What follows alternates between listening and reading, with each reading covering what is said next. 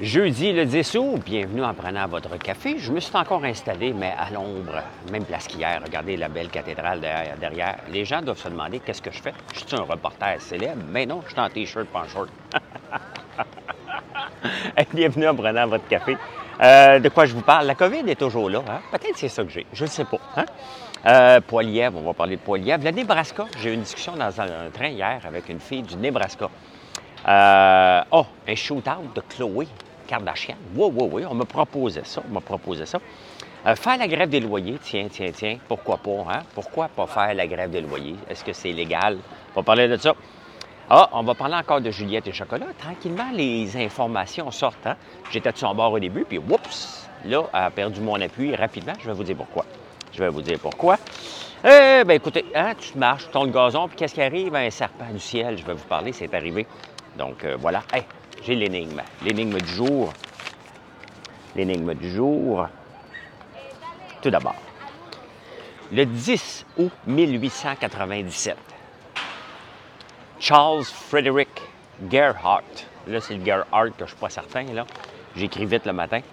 Lui, là, c'est mon côté mon oncle qui va sortir, je vous le dis tout de suite. Là. Lui, il a voulu régler ses problèmes de couple. Il a inventé cette petite pilule-là, hein? Une petite pilule blanche. Maintenant, on a la petite pilule bleue, mais lui a inventé la petite pilule blanche. Quelle est cette pilule blanche-là qu'il a inventée? Je pense que vous le savez un peu, je vais vous dire pourquoi que j'ai dit ça comme ça. Hey, on passe avec des actualités. Je fais du workation. J'aime ça. J'aime ça, faire les nouvelles de dehors. Vous aimez ça? Puis regardez la beauté des lieux. Donc, on passe ça. Il y a des gens qui me regardent bizarre, mais de toute façon, même au Québec, vous me regardez bizarre de toute façon. Hein? Écoutez, la COVID est toujours là. On en parle au Québec. Il y a une recrudescence, je le sais. Puis là, on ne va pas repartir le débat. Ça existe-tu? Puis le vaccin. Regardez, on parle des gens qui sont malades d'une grippe qui s'appelle la COVID. Bon, OK. Moi, j'ai une grippe depuis que je suis arrivé ici. J'ai peut-être, je ne sais pas si je l'ai attrapé ou je ne l'ai pas attrapé. C'est peut-être juste un rhume. On a le droit d'avoir un rhume. Il y a quelqu'un qui est éternue. T'as-tu la COVID? Hein? Mais elle est là. Hein? C'est bien évident qu'il va y avoir des variants, comme la grippe normalement. Donc, c'est à suivre. Mais il y en a de plus en plus dans les places où il y a des regroupements. Donc, des festivals, il y en a de plus en plus de cas de COVID. Donc, oui, c'est encore là, ça. Puis, on ne retournera pas en arrière. Faites-vous-en pas, là. C'était une expérimentation. On en avait besoin. On ne savait pas à quoi s'attendre. Maintenant, on est passé à autre chose. Hein? Je voulais juste vous le dire. Partez pas de grands débats. Là. C'est de l'information. Puis, le fait que lorsqu'on se retrouve en groupe, ça peut arriver. D'ailleurs, regardez, les jeunes vont retourner à l'école, à la garderie, très bientôt. Bien, il va en avoir. C'est normal. Hein? Donc, quand les garderies recommencent et les écoles, les jeunes sont malades. Pierre Poilièvre, l'adoucissement, je cherchais le mot. L'adoucissement de Pierre Poilièvre, hein? C'est quand même assez spécial. Maudit que la vue, elle est belle de derrière. Hein? Les gens passent, se demandent ce qui se passe. Puis les gens prennent des photos, ils vont voir un reporter. Ça me fait rire. L'adoucissement. Tu sais, Pierre Poilièvre, là, on le voit en ce moment, là, qu'il a l'air d'un pitbull, puis il a l'air est enragé. Moi, j'ai toujours admiré ce gars-là avant qu'il devienne le gars d'extrême droite qu'il est. Mais lorsqu'il se débattait des dossiers à la Chambre des communes, l'Assemblée nationale, c'est à Québec, et je trouvais qu'il était bien préparé puis qu'il rentrait dans les pattes des libéraux, comme on doit le faire. Hein? Sauf qu'à un moment donné, il a porté son chapeau d'extrême droite. Et à un moment donné, il m'avait déjà contacté parce qu'il voulait avoir mon support lorsqu'il s'est présenté à la chefferie. Puis il voulait avoir mon support, donc j'avais parlé à lui et à sa femme. Et sa femme était déjà très présente avec lui. Donc pour moi, je ne l'ai pas connu, là, bien entendu. J'ai eu 2-3 conversations téléphoniques avec lui. Mais j'ai toujours trouvé que c'était un gars de famille. Bien, hey, écoute, quelqu'un qui se place les cheveux de côté, bien lichés, là, c'est sûr que c'est un gars de famille. Regardez-moi les cheveux. Hein? Donc, est-ce qu'il revient à ce qu'il était avant parce que le style abrasif ne semble pas pogner avec une tranche de population? C'est à suivre, mais c'est sûr que c'était un gars de famille. Hein? Il a toujours été, en tout cas celui que j'ai connu au tout début, avant qu'il devienne un peu cinglé, bien c'était ce gars-là. Donc, est-ce qu'il revient?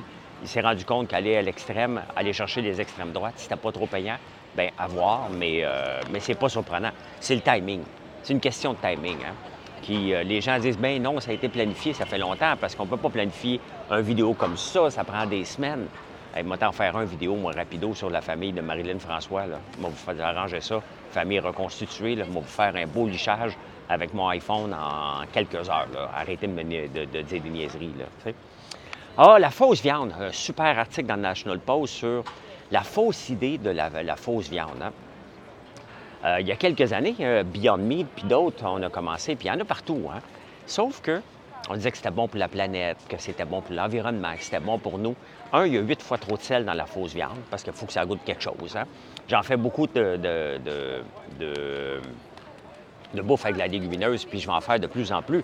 Mais il reste que ça goûte pas comme la vraie viande. Mais là, la débandade en bourse, hein, Beyond Meat vaut presque plus rien. Toutes les Impossible autres compagnies ne valent plus rien. Est-ce que c'est une fausse bonne idée? Parce que souvent, l'affaire, il y en a un paquet de fausses bonnes idées. On pense que c'est une bonne idée, on pense que ça va révolutionner. Et finalement, c'est juste un tremplin vers autre chose. Je considère l'auto électrique, telle qu'on la connaît aujourd'hui, est un tremplin vers autre chose aussi. C'est une fausse bonne idée, les piles au lithium. On ne peut pas attendre 20 minutes pour se faire recharger, 30 minutes. Je pense qu'on s'en va vers d'autres choses dans 10, 15, 20 ans. Mais la fausse viande, c'est un peu ça, parce que là, on travaille déjà sur la viande de laboratoire.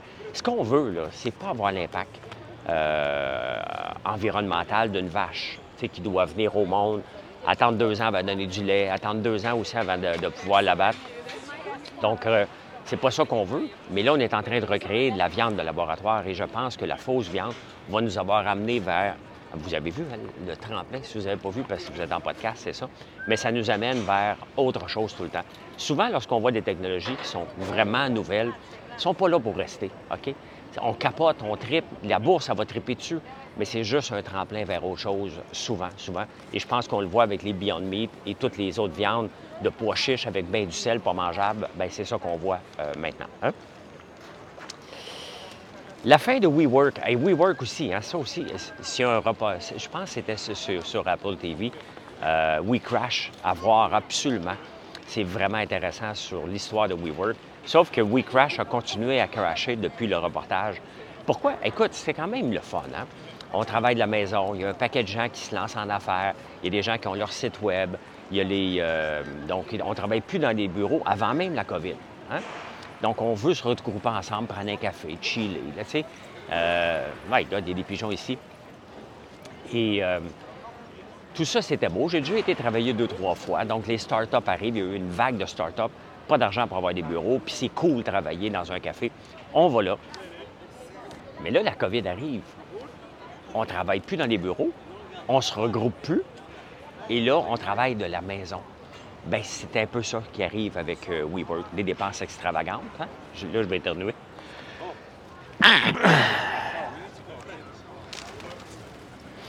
Il y a tellement de pigeons, c'est fou, les jeunes essaient de les attraper. Donc, WeWork, je pense que c'est la fin de ce modèle-là. En tout cas, de cette compagnie-là. Donc, voilà. Hein? Au Québec.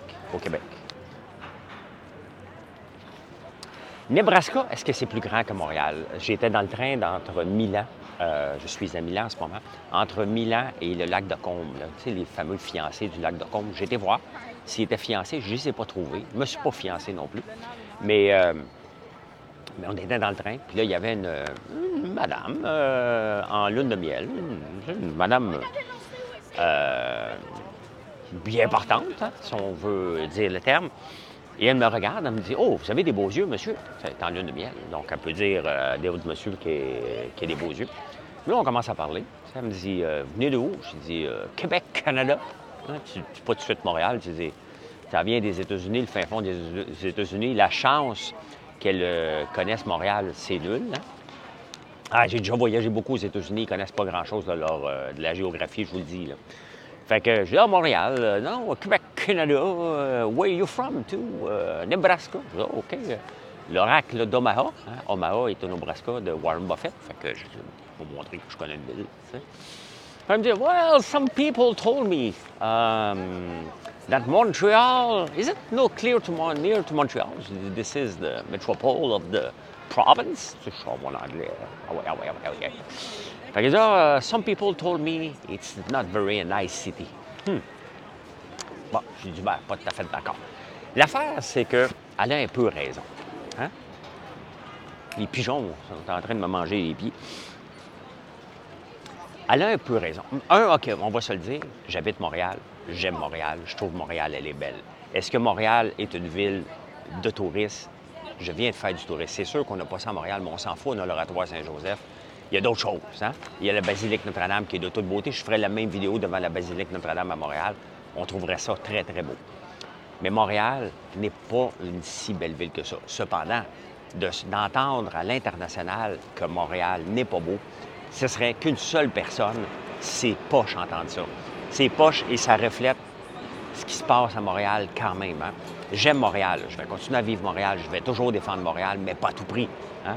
Lorsqu'on se fait dire des choses comme ça, il faut comprendre pourquoi. Pourquoi? Bon, elle vient du Nebraska. Elle ne vient pas d'une grande ville. Donc, oui, il y a des grandes villes, mais ça ne se compare pas. Le Nebraska a 1,8 million de personnes. On a 5 millions de personnes à Montréal. C'est pas avec les environs. Pas du tout la même chose. Mais ça vient chercher tu sais, avec le recul, elle a un peu raison. Montréal n'est pas si beau que ça. Il y a des comptes partout. Regardez juste le village gay, là, à Montréal.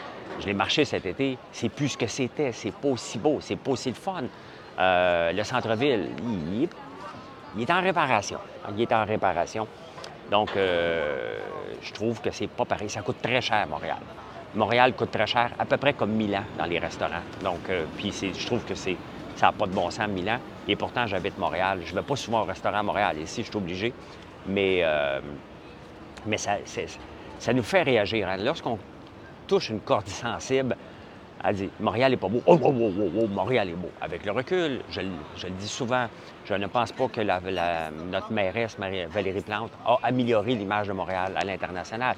Au contraire. Hein? Donc, mais quand même, elle a un peu raison. C'est juste poche l'entendre. Il faut se pencher. Il faut arrêter de dire Montréal est la plus belle puis tout ça.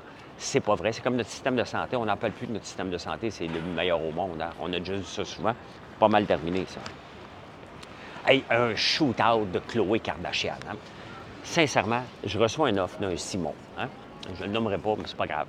Me disant, François, écoute, Khloé Kardashian, elle offre ça, tu veux-tu être sur son compte Instagram?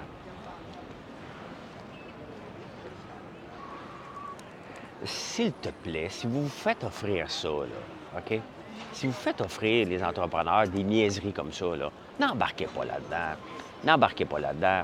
Ça ne marche pas comme ça. C'est pas parce que Khloé Kardashian va mettre 200 entreprises, shoot-out 200 entreprises, que je vais payer 1000 $, 2000, 10 000, je ne sais pas combien, pour être sur le compte de Khloé, que ça va m'apporter de suivre mon compte Instagram. Je parle français. OK? Je parle français. Je vais continuer. Je suis en français. Là. Je ne commencerai pas un compte en anglais. Ça ne m'intéresse pas. Et mon compte François Lambert, c'est un compte en français. Fait que quand même que tu m'invites une madame du Nebraska qui a... Ah, j'ai oublié de dire, la madame du Nebraska, elle a ouvert une bouteille d'apérole spritz. Comme ça, c'est là. Une bouteille de cop. Je ne suis même pas pisciné, puis son chum m'a pas dit Hey, fais pas ça. Non, elle avait l'air d'être habituée. Donc, se faire proposer des niaiseries comme ça à la Khloé Kardashian pour faire un shoot-out, si vous embarquez là-dedans comme entrepreneur, je vous juge. OK? Je vous juge. C'est complètement ridicule de se faire proposer ça et d'embarquer là-dedans. C'est des choses qui ne marchent pas. Ce qui marche, et je peux le dire parce que je suis très actif sur les réseaux sociaux, c'est de donner du concret, des exemples, de nous amener. Hier, j'ai donné d'exemples sur la chocolaterie sur Twitter. Mes ventes ont explosé venant de Twitter, de X, hein? Parce que j'ai parlé d'un sujet, Juliette et Chocolat, j'ai donné des exemples, j'ai parlé de moi, j'ai parlé de choses à faire, pas quelqu'un d'autre. Hein? Les gens achètent une histoire, vous achetez une histoire. Arrêtez de vous faire raconter une histoire par quelqu'un d'autre parce que ça va. Hey, Khloé Kardashian a parlé de moi, elle n'a pas parlé de toi, tu ne connais pas, elle n'a même pas le temps d'aller voir ton site. C'est du niaisage bien raide. Tu sais, je veux dire, payer des millions pour porter des sneakers Adidas, là. Elle n'a rien à cirer de mon petit site web d'un entrepreneur dans la cinquantaine qui vend des produits d'érable. Là. Quand elle va acheter un produit, hein? Ou quand elle va être intéressée par un produit, puis elle va dire « Ça, notre sirop bonbon, c'est le meilleur au monde. » Si elle le fait, puis là, je vais capoter. OK? Ça, c'est payant. Mais pas un shoot-out. No way. Hein? Embarquez pas là-dedans. Hey, écoutez, CGI, la grande compagnie de technologie, parle beaucoup de l'intelligence artificielle, puis que le gouvernement est le plus grand, la meilleure place pour faire l'intelligence artificielle. Le gouvernement implique le système de santé. Bien, le système de santé a sorti leur première analyse. Ils ne peuvent pas faire l'intelligence artificielle. Ils ne sont pas adaptés. Ah oui, j'avais mal lu. J'avais pas terminé, c'est marqué. À cause des fax. Les fax retardent l'implantation de l'intelligence artificielle dans le système de santé. Faire comme le monde me regardait un peu en attendant.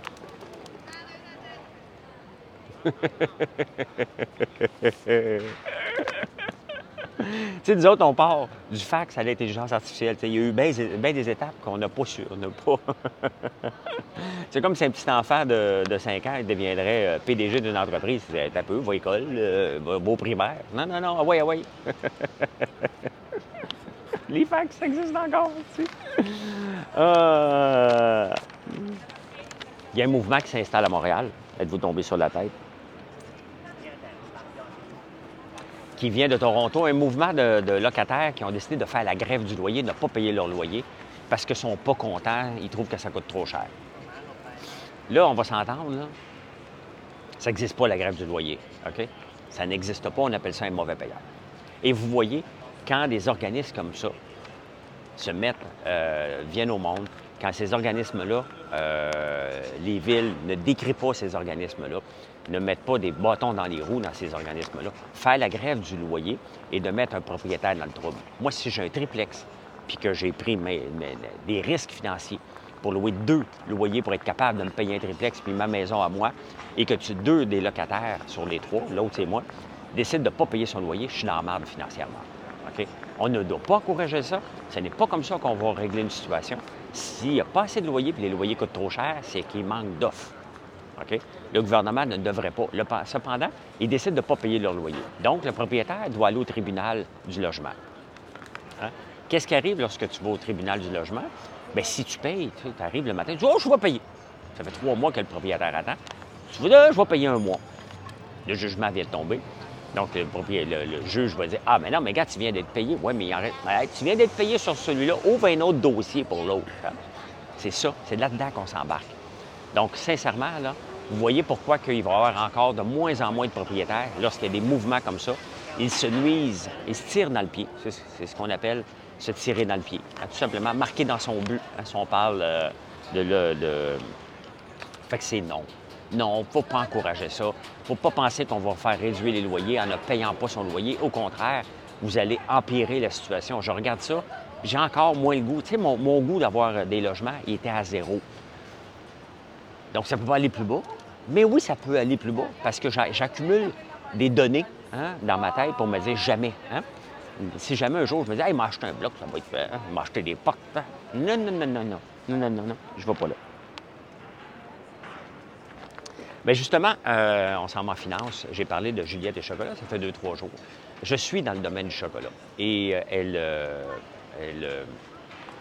en parle. Elle est allée donner une entrevue, puis là, bien, on est en 2023. Hein? Le début de la COVID, c'est en 2020, je pense mars 2020. Peut-être avant. Hein? Et là, elle dit, ben oui, mais ça ne marche pas, mes restaurants, à cause du télétravail et des prêts du gouvernement qui nous forcent à nous rembourser leurs prêts. Là, elle vient de me perdre. Là, elle vient de perdre la sympathie que je pouvais avoir vis-à-vis d'une entreprise québécoise qui ferme. Si, en 3 ans, tu ne t'es pas réinventé, puis tu viens blâmer le télétravail 3 ans après, il y a un problème majeur. OK?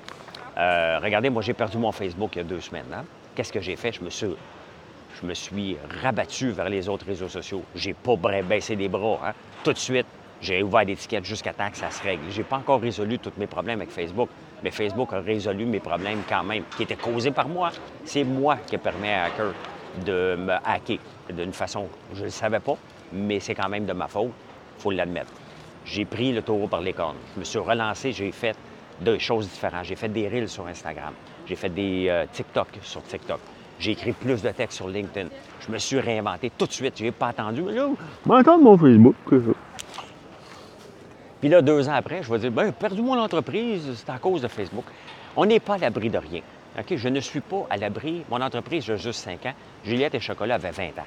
Je suis même pas encore assez... Tu as fait 20 ans, là, c'est quelque chose. OK? Donc, il faut lui lever notre chapeau. Mais de blâmer le télétravail 3 ans après, c'est non. De blâmer les prêts du gouvernement. Lorsque tu demandes un prêt du gouvernement, c'est pas un non. Il te le dit, regarde, il va falloir que tu le rembourses avant telle date. Donc, tu le prends, puis tu le rembourses à un moment donné. Tout simplement, c'était une aide d'urgence. Et si les gens ne veulent pas le rembourser, tu ne peux pas aller blâmer le gouvernement. Non, non, non, non. Tout le monde, c'était facile d'avoir le prêt. C'est simple. Tu avais un prêt de 40 000. 30 000, 10 000 à toi, 30 000 qu'il faut que tu rembourses. Bien, tu le rembourses, ce prêt-là. Si tu es dans la merde financièrement, c'est que tu étais une entreprise zombie. Et j'en parle souvent. Ça veut dire que tu n'aurais pas dû le prendre. Tu étais déjà dans le trouble financièrement avant même de prendre le prêt, tout simplement. Hein?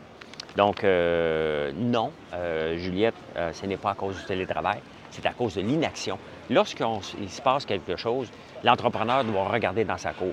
Qu'est-ce que j'ai fait rapidement pour m'adapter à la situation? Aller chercher un prêt et faire rien de nouveau. Est-ce qu'elle a modernisé ses places? Est-ce qu'elle a revu ses prix? La réponse, elle est non à tout ça. Donc, c'est ça qu'il faut regarder aussi. C'est facile de blâmer. Puis les gens vont gober ça parce que c'est sensationnel. Puis le maudit gouvernement, le maudit télétravail. Non. Je suis une chocolaterie en ligne. J'ai du succès. C'est pas vrai que le chocolat est à la baisse. Puis l'inflation, il faut arrêter. Je suis en pleine explosion. OK? Mes ventes augmentent régulièrement. Puis vous ne le savez même pas. Les gens ne le savent pas encore, à part ceux qui me suivent, vous autres, que j'ai une chocolaterie. J'ai encore énormément d'éducation. Je m'appelle FrançoisLambert.one.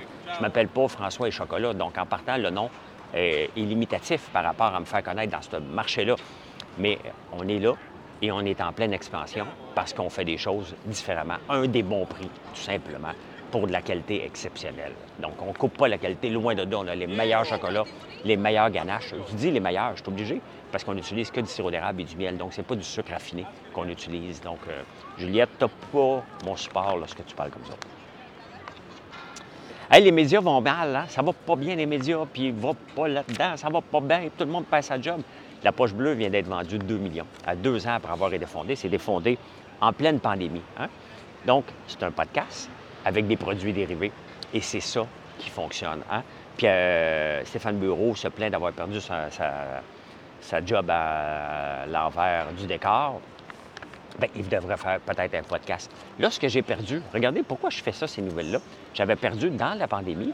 Les radios n'avaient pas d'argent pour me payer. Puis quand je fais des interventions à la radio, bien, je suis payé, puis c'est normal que je sois payé. Puis elle me dit, bien, veux-tu faire du bénévolat? Je dis, non, je vais faire mes affaires moi-même. J'ai lancé ce podcast-là, que je le mets sur toutes les plateformes. Je le mets sur YouTube, je fais des lives sur Facebook, je fais des lives sur TikTok. Donc, je me suis adapté avec la pandémie. C'est exactement ce qui est arrivé avec la poche bleue. Bon, moi, on ne m'a pas acheté, je ne suis pas à vendre là, non plus, là. Mais ils viennent d'avoir 2 millions et un potentiel de 8 millions. Donc, ils se sont virés en 2 ans, ils ont bâti un brand, tout simplement. Maxime Lapierre et Guillaume Latendresse, ça va bien, il faut juste faire les choses différemment. Les gens gobent encore de l'information, ils veulent l'avoir d'une façon différemment que ce qu'on nous propose traditionnellement. Le traditionnel n'est pas terminé, là.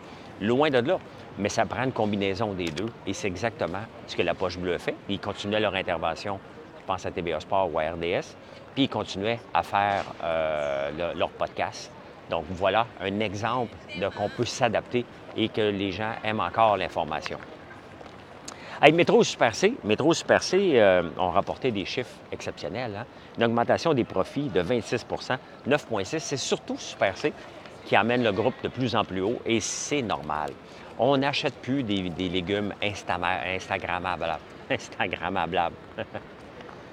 Beau pour Instagram. On veut manger, on ne veut pas que ça coûte cher parce qu'on va les cuisiner. Et les Maxi, on le va aller voir les Super C, les Dollarama, les Walmart, les Costco, et c'est exactement vers où Métro s'en va. Là, vous voyez comment ça marche. Hein? Ils ont de plus en plus de profit. Fait que techniquement, ils vont pouvoir, la logique veut qu'à un moment donné, s'il y a trop de profit, c'est qu'il va y avoir des réductions de prix. Ils vont pouvoir être plus agressifs sur les prix. Là, il y a un rebalancement, hein? Et c'est normal. Là, les syndicats ils disent non, je vais avoir ma part de ça parce qu'ils sont en grève dans le coin de Toronto, les syndicats de métro. On veut notre part de ça. C'est pas les syndicats qui veulent leur part, c'est nous autres comme consommateurs. Après ça, on veut courir après eux autres pour le super profit. Mais Colin, il faut qu'ils payent. Les syndicats veulent le ramasser avant même que ça aille plus loin. Ils veulent ramasser déjà le moton des super profits. Est-ce que c'est des super profits ou c'est un ajustement? Il n'y a aucune entreprise qui peut continuer à faire du super profit. Si tous les grands font des super profits, on va les appeler de collusion. Hein? Donc, non, les syndicats, on ne peut pas toujours augmenter les prix parce qu'après ça, c'est nous autres qui va payer ça, cette inflation-là. Donc, est-ce que c'est beaucoup? Bien oui, c'est beaucoup, mais c'est normal. C'est normal, tout simplement. Puis quand ça va être trop de profit, il va y avoir des nouveaux joueurs qui vont arriver, puis on va avoir plus de concurrence. C'est comme ça que ça se passe. Hein? La bourse, ça va pas mal, ça va pas bien depuis 2-3 jours. Et c'est normal. Hein? Pendant 15 jours, on a eu des augmentations à la bourse. À tous les jours, ça augmentait. Ça ne pouvait pas durer, bien entendu. Et c'est normal que ça ne pouvait pas durer. C'est normal que ça baisse. Et en ce moment, il y a l'Italie qui est venue déstabiliser ça. Il y a deux choses en ce moment qui se passent dans les marchés mondiaux. La Chine, une déflation. Hein? Et ça, on ne veut pas ça. Et c'est dangereux de vouloir battre les taux d'intérêt pour les amener le plus bas possible. Donc, il y a aussi l'Italie. Et je vous parle de l'Italie. Je suis en Italie en ce moment. Regardez les super profits. On chiale contre les super profits des magasins d'alimentation. Super profits dans les banques. Parce que les banques, encore là, ils ont pris, les taux d'intérêt ont augmenté en Italie comme au Canada. Hein? Les banques centrales augmentent les taux d'intérêt. Les banques ne nous donnent pas une scène sur notre dépôt. Ils mettent les taux d'intérêt plus élevés, de 2-3 Plus c'est élevé, plus ils font d'argent. C'est comme ça que ça se passe.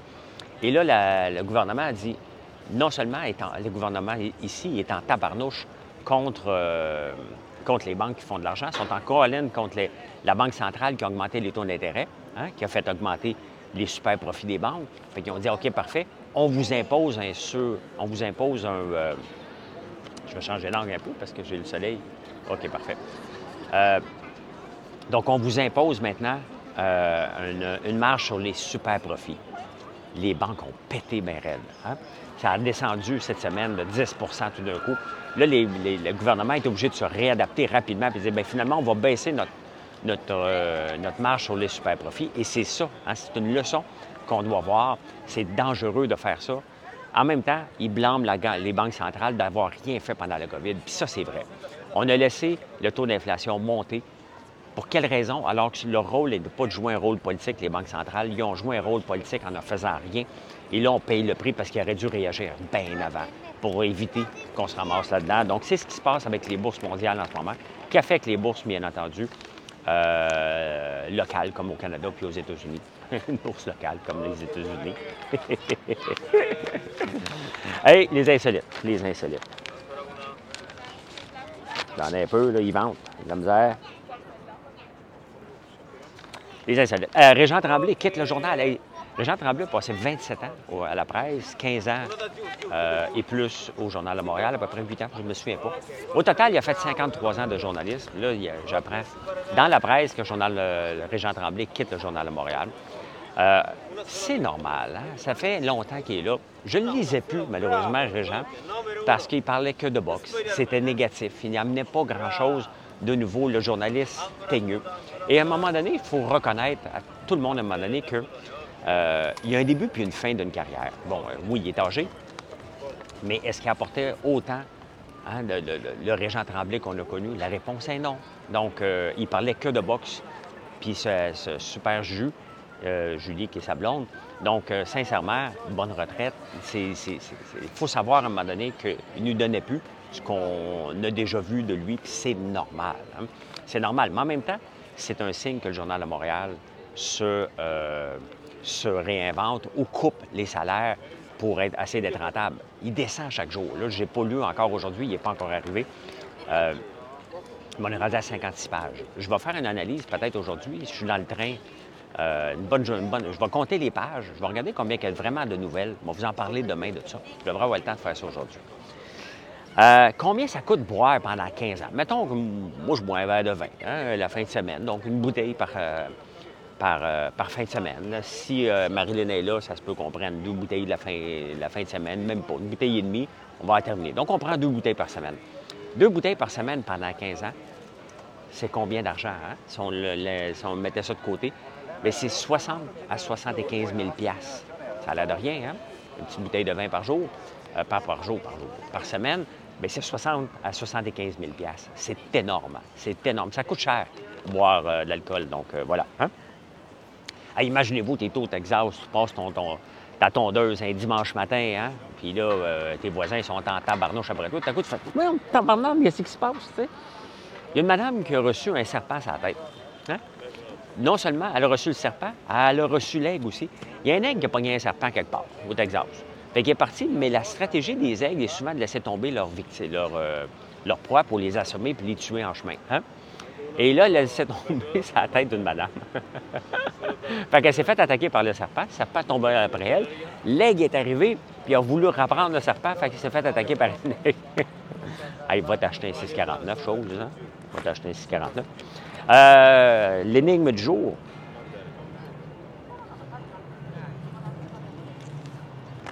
Qu'est-ce qu'il a inventé Charles Frederick Gethard? Hein? Il a inventé l'aspirine. C'est mon côté mon oncle, hein, parce que, tu sais, chérie, j'ai mal à la tête. Hein. Lui, il était tanné d'entendre ça. C'est pas vrai, c'est une invention. C'est vrai qu'il a inventé l'aspirine le 10 août 1897. Ça, c'est vrai.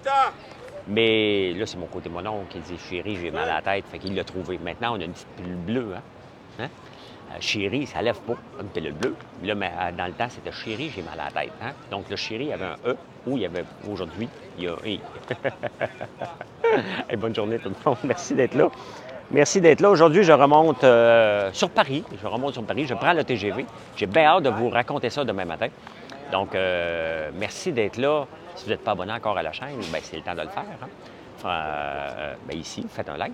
Et sinon, bien, vous pouvez me trouver sur françoislambert.one, tous nos beaux produits. Merci d'être là tous les jours. Bye bye.